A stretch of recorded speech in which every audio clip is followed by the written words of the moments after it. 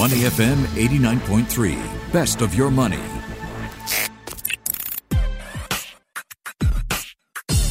Money and Me on Your Money, only on Money FM 89.3. Today, money hacks from a young man. We're targeting money-savvy millennials out there. Also, we'll have some key things to take note of when you're building your financial plan. Also, it's always a good time to think about reducing your income tax. And are there savings accounts worth looking at?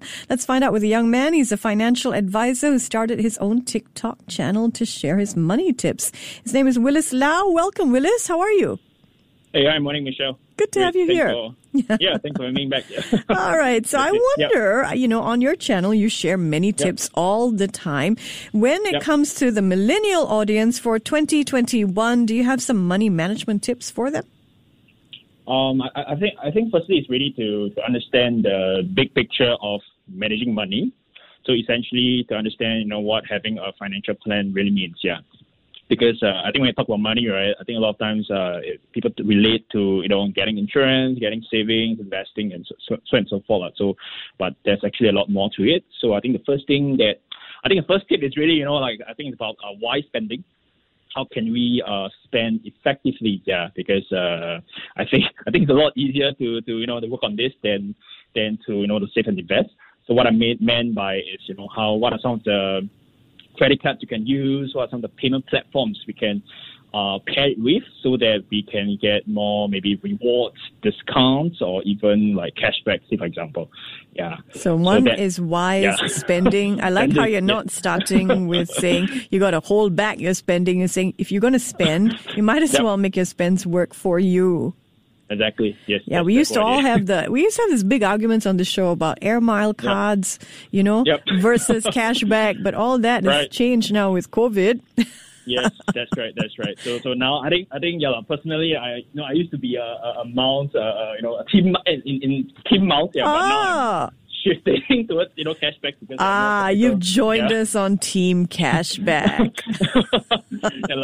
We see where so let's I think the fundamental point is still, I think spending with cash, I think in today's context, it's, personally, I don't do as much now. Yeah, really, because there's not much rewards by using pure cash. So, and also the ecosystem that we're in. So I think might as well. Yeah, so I think that's the... Actually, one of the best money tips that I ever heard was when I was, I think, 17. And my friend's dad was an accountant. And he said to us, what you girls need to do is you need to write down everything that you spend on, even like the can of Coca-Cola from the vending machine.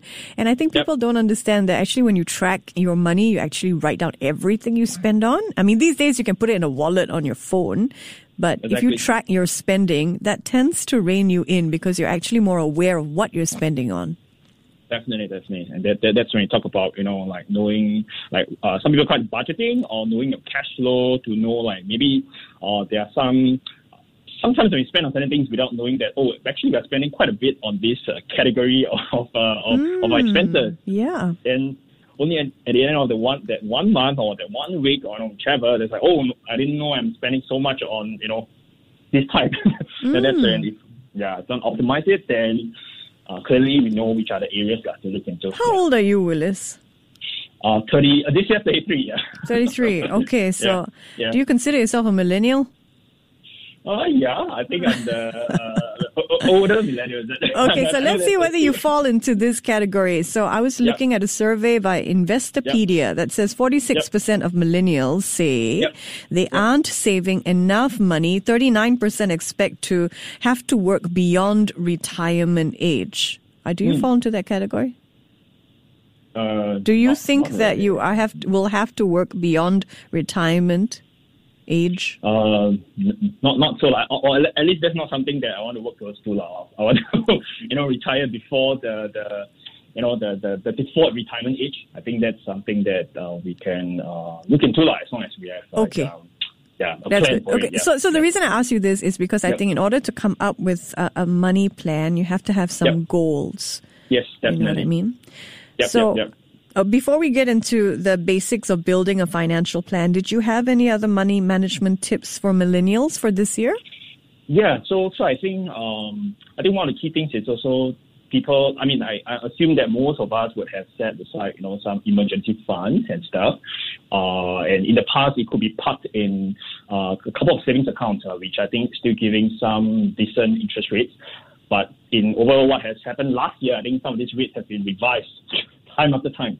So I think now it's also to look into where are some of the places that you can park this money at, and not just letting it being just being eroded by the current low rates. So in short, I think for funds they were not really using, but we are setting aside for emergency. We also want to see if there's any platforms that that's giving a decent rate of return, to the best of our ability. I think that's something to pay attention to. What sort of platforms would those be? Can you give us a general sense? I mean, I think in general, it could be like, high yield bank accounts, it could be like cash management accounts, or it could even be short-term endowments, which later on I can go into more details. Yeah. Okay, sure. All right. Yep. So those are your tips for millennials in 2021. Now, when it comes to building a financial plan, I know you're a financial planner, you're a financial advisor, so you must have some good hacks for us here. Yep. So I think I'll just probably have 6, but I'll just talk about it. Yeah. So I think the first thing is really to understand your cash flow, which is your in and out. Yeah, which is just now we mentioned a bit on, budgeting, about what some things are spending a bit more on. But I think the key is also to understand, at the end of 1 month, is my net cash flow positive or is it negative? So if it's, I think the ideal case is it should be a positive, right? But there are some months whereby we understand that, okay, maybe there's big ticket items coming, or maybe it's like, a wedding or renovations or whichever. I think then that if there's a reason to justify, I think that's okay. But I think in general, we need to have healthy cash flow. So and that also talks about avoiding bad debts. I've seen people getting into personal loans to pay for some big ticket items, which I think if there is I think that brings to a point of planning ahead for such big ticket items. Yeah. So because I think the interest that's charged with such debt it's pretty high, and I think investing is really not easy. So we want to ensure that our money is being well spent. Yeah. So avoid bad debts as much as possible. Yeah. That's a good point. Yeah. Then second, it's I think we talk about emergency funds. I think last year is really one of the key lessons that we have learned is the importance of this. Like in the past, when people say 3 to 6 months, they'll be like, okay, 1 year in, 1 year out. But I think when crisis comes, that's when having aside maybe 6 to 12 months, I think will give us a lot freedom to do the things that we really want. Yeah. So I think for those who have not really started, it'd be great to just start something by setting aside some of these funds. Then. Yeah, so I think once some of this, I think the basics are being established, and that's when, we can look into building a safety net, and then with insurance. I think this is something that we can't run away. I mean, in the society that we're in. So, understand what kind of policies I think suit you the most. And more importantly, what are the essential ones at the start, because you do not want to be over-committing to long-term, commitments like this. Yeah. Yeah, so critical health and illness would be top of that. What do you think about universal life? Well, sorry, big topic. This is a big Don't worry, we can do another show on it. But generally, I think generally for this, it really depends on what are some of the objectives that you have in mind. So I would say that such policies are not for everyone, and it's also not for the mass market. So it's more for people who have maybe some money, or maybe they want to live it for legacy purpose, or maybe they just want to hedge something against inflation, because I think from previous crediting rates, it's pretty decent. I think so far it's higher than inflation, but as of now, not too sure, because most of it is parked in bonds and fixed incomes, which as of now it's not doing really well. Yeah. Okay, because I have some questions there, but don't worry, I have a guest coming in on Monday, and we're going to go in depth into whether or not people need universal life insurance plan, because I hear it is aggressively touted out there, but it may not suit everybody. We earlier on you talked about making even your emergency cash work for you. So people are putting aside 6 months to 12 months. Where can they park that, do you think? Right. So I think first thing is this thing called the high yield bank account, which I think most of us would know like different banks offering, like, say, for example, I think OCBC 360, DBS Multiplier, UOB One. These used to be very attractive in the past. Yeah, personally, I think this is from a personal thought. Yeah, but I think from what has happened last year, most banks have did at least, I think, once or twice revisions of their rates. Yep. So now with the current rates, I mean that's not something that I will want to diversify to other platforms that gives a little bit higher return. But of course, if you're someone that, you prefer to have, some sort of like assurance, some sort of like liquidity, then I think these accounts are still make sense. Still make sense, yeah. So, but for people... On your TikTok channel, do you share the high interest rates for savings accounts? Is that current on your channel? No, that's the one that was before the revision, so I think that's not relevant now. Okay, fine. But as of now, I did some research. So let's say, I think for OCBC, currently I'm having this so that's how I can sharing from experience. Yeah. This is the OCBC 360, is that it? 60, yes, yeah. So I'm just, I think there's different tiers, but let's say I just do a rough calculation. Sure. I think if someone is putting in like 75,000 inside, that's about, I think, 0.93% a year, I think, if you stack it up. Yeah. So I think it used to be like, if you meet the certain, I think just the key requirements like income crediting plus, I think the second objective, which is the credit card spending or something. Yeah. So then it can come up to about 2+, but now, it's about 1 now. Okay. 1%. So, so for that, then for me, I have shifted some of it to other platforms. Yeah, that it's short-term in nature. Mm-hmm. Yeah, so that's when people could look into things like if let's say these are some of the funds that they don't really foresee they'll be using, then they consider short-term endowments. Say for example, I think this Singlife accounts, Singtel Dash. And this Gigantic by Tick. I think these are the three common ones. Sorry, what was that last one, Willis? I missed that last one. It's Gigantic is by Ethica, Tick, the TIQ. Yeah, there's this provider. So these three accounts are essentially, it's in terms of the structure, I'll say it's more like endowment. But then some of the good things is there's no lock-in. And it's capital guaranteed. So, you can just, if you really want to cash out, you can just withdraw it anytime. Okay, so that's a savings plan, correct? Gigantic like from Tick. Gigantic, Tick, Singtel, this Dash and Earn. Yeah.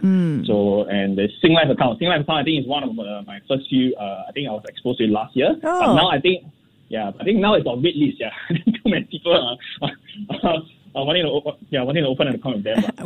Were you one of the first to get in?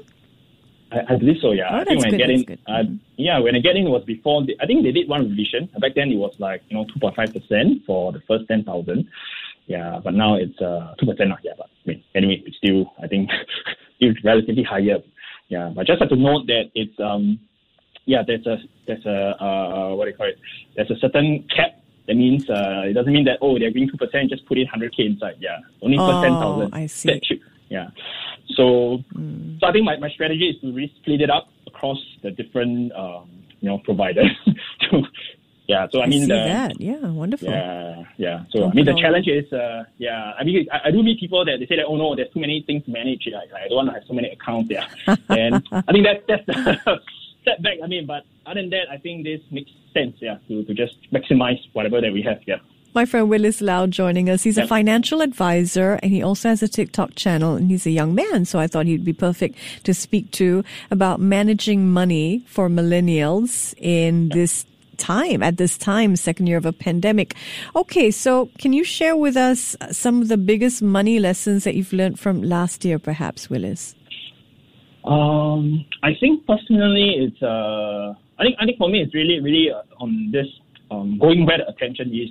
In short, it's like about following trends. Yeah, I think this is one of the key things of what's happening in the stock markets. I don't know, like it sounds very, there isn't much logic, but then from what I'm seeing, it's really the stock market and how the economy moves. It's really two different directions. Yeah. So, keep a lookout on what are some of the opportunities, what are some things that has growth potential, and start to, I think, see the trends. Like if there's upward trends, likely it's going to be upward until a certain point of time. And if it's downward trend, then they're hoping it to go back upwards. I think that's a lot more. To me, it's like something like a luck kind of thing. So which I try to avoid doing that. So I think that's one lesson. Investing is a whole different ball game, isn't it? Yes. Has its own very special logic and language as well. So we talk to guests about that every day. But I wonder if you can talk to us about some ways to reduce income taxes. I saw that you have a TikTok video on that. Yeah. I think I did that. I think in December. The calendar year. So I think to reduce income taxes, there's actually three common ways to do that. Does it all depend on CPF contributions? I think some is CPF, some is SRS, but I think each has its circumstances on which one should you be going for. So I start off with the one with CPF, which is like voluntary top-ups to your, I think either 3 of your accounts or either to your just MediSave. I think these two will give you some tax relief. But take note, there's 2 things to take note when it comes to income tax reduction. First is really on the personal relief cap. Currently, it's 80,000. So meaning to say, if someone has already hit this 80K, this top-ups will not matter anymore because there will not be any further tax reliefs. So that's one thing to note. And second thing is also on the contribution limit to CPF. Currently, it's I think for mandatory and voluntary, it's $37,740. So for high income earners, so this may not be something they want to look into unless they really just want to look into just growing their CPF. But if you're talking about tax reduction purposes, this may not be applicable. So unless it's for, I think, special account top-up, that's independent of this limit. So that's more on the CPF side. Then on the other spectrum, it's more on this scheme called the Supplementary Retirement Scheme, in short, SRS. So essentially, this is a scheme that people can open up account with, the 3 banks in Singapore, like DBS, OCBC, and UOB, and they can contribute. I think for Singaporeans and PRs, they can contribute up to $15,300 every single year, and any amount contributed to this will be there'll be tax reduction for on a $1 to $1 basis. And for foreigners, it's $37,700. Yep. So that's step 1, which is contribution minus tax. But the key thing that I realize most people may not understand is once they contributed, they just leave it in the account, which is not very wise to do so because those accounts don't fetch much interest. So we need to invest this SRS monies as well. Oh, you are for investing your SRS. Yes, some people are quite content to just leave it there and use the cash contribution and what it accrues to in terms of your tax deduction. But you invest your CPF funds. SRS. I mean, CPF, SRS. I think. I think CPF is investing. CPF is another topic on its own because some people are really contented with 2.5%. Some people are like, they're still young. I do not really need this money. Why not just do something with it? So of course, we are taking more risk than in exchange for potential returns. So I think that's, remind us again what you can use your SRS funds to invest in.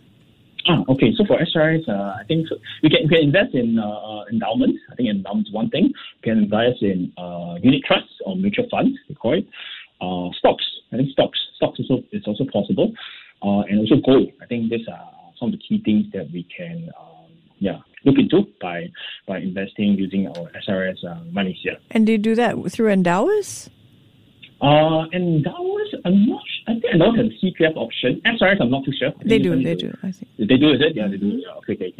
I know StashAway does SRS, because I'm using some robo-advisors do, Yeah, some robo-advisors, yes, correct. Then, but do you use a robo-advisor, or how do you invest your SRS? Currently, I think I use StashAway to invest my SRS. Then I also buy some, I think, SG stocks using SRS as well. So to see which how does it work, and stuff, and which gives a better performance over time. Yeah. Okay. Is that it? Have we wrung your brains dry in terms of reducing income taxes, Willis?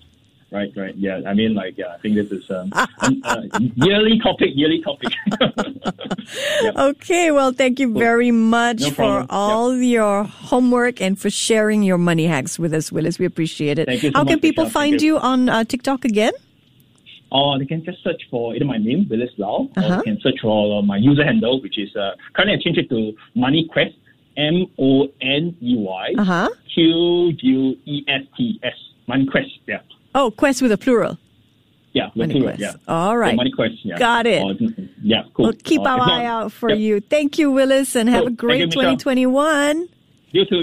Take care. Stay safe. Yep. My friend Willis Lau, financial advisor and TikToker, sharing his money hacks with us here on Money and Me. Before acting on the information on Money FM, please consider if it's suitable for your own investment objectives, financial situation, and risk tolerance. To listen to more great interviews, download our podcasts at moneyfm893.sg or download the SPH radio app available on Google Play or the App Store.